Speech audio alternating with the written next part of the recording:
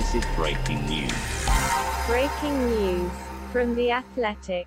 Hello and welcome into a special edition of the Big Football Show. I'm Mitch Sherman. It is Wednesday, October 28th, week 2 in the Big Ten, and we've got our first cancellation of the season in this league. Jesse Temple, our Wisconsin writer for The Athletic, is with me. Jesse, what are the details today from Madison? Wisconsin's football team has paused all team-related activities for 7 days because of an elevated number of COVID-19 cases within the Badgers program. So obviously that means Wisconsin's game against Nebraska on Saturday will not be played. This is something that's certainly been brewing for the last few days. Graham Mertz, who's a redshirt freshman who started the season opener against Illinois, tested positive, and the second test confirmed that. And as of Wednesday morning, according to the school, a total of 12 people within the football program had tested positive for COVID-19 in the past 5 days. And that figure includes 6 student athletes and 6 staff members, including head coach Paul Chryst. So obviously this is a very serious situation for Wisconsin's program, and that led to the cancellation and the team shutting things down for a week.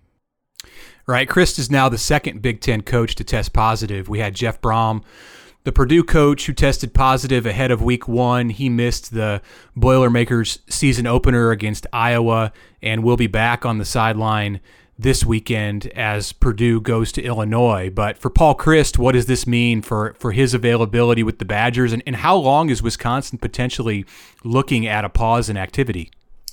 Well, that's the thing about this is it's such a fluid situation. So right off the bat, there's 7 days where they're shutting things down, but that means best case scenario, people are healthy enough that they've got the numbers under control and they could return to practice hypothetically next Wednesday.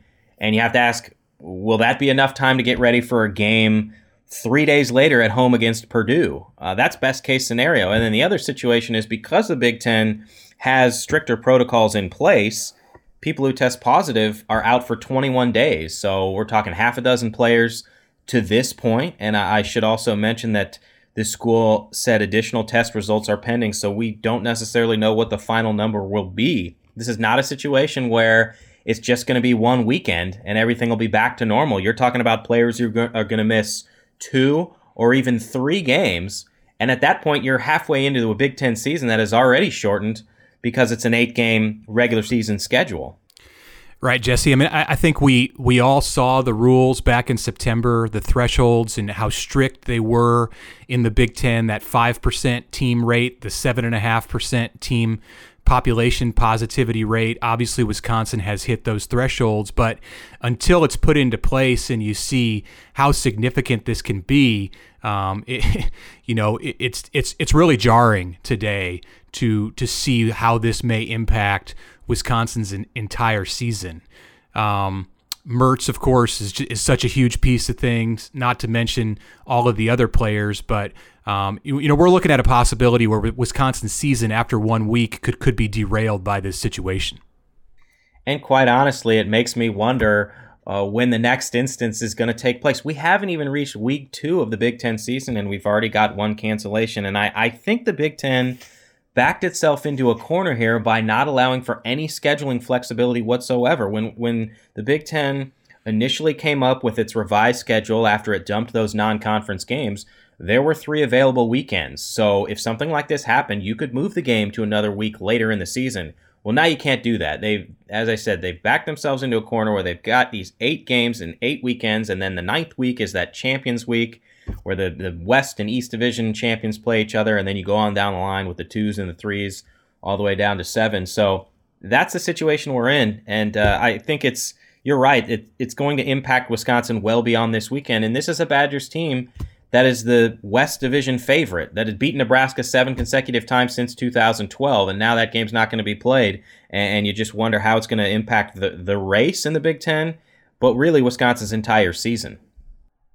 Right. And for Nebraska, we're talking about another missed opportunity. This is a school that has been hungry to get a signature win. It's kind of the story of Scott Frost's 3 seasons in Lincoln. He's 9-16 in his first 25 games.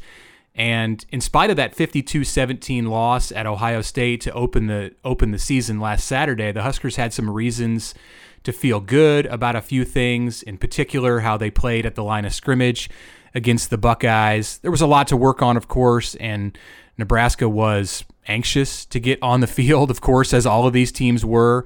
Would have been the Huskers' home opener this weekend against Wisconsin to get to fix some of those problems, and now they'll have to wait until November 7th, assuming things are okay elsewhere in the league, for a trip to Northwestern. I think, Jesse, you can expand on this, but we have just begun to get here to the tip of the iceberg as far as how these issues are going to impact the Big Ten, and probably in for a long, complicated several weeks ahead to even determine division champions in this league.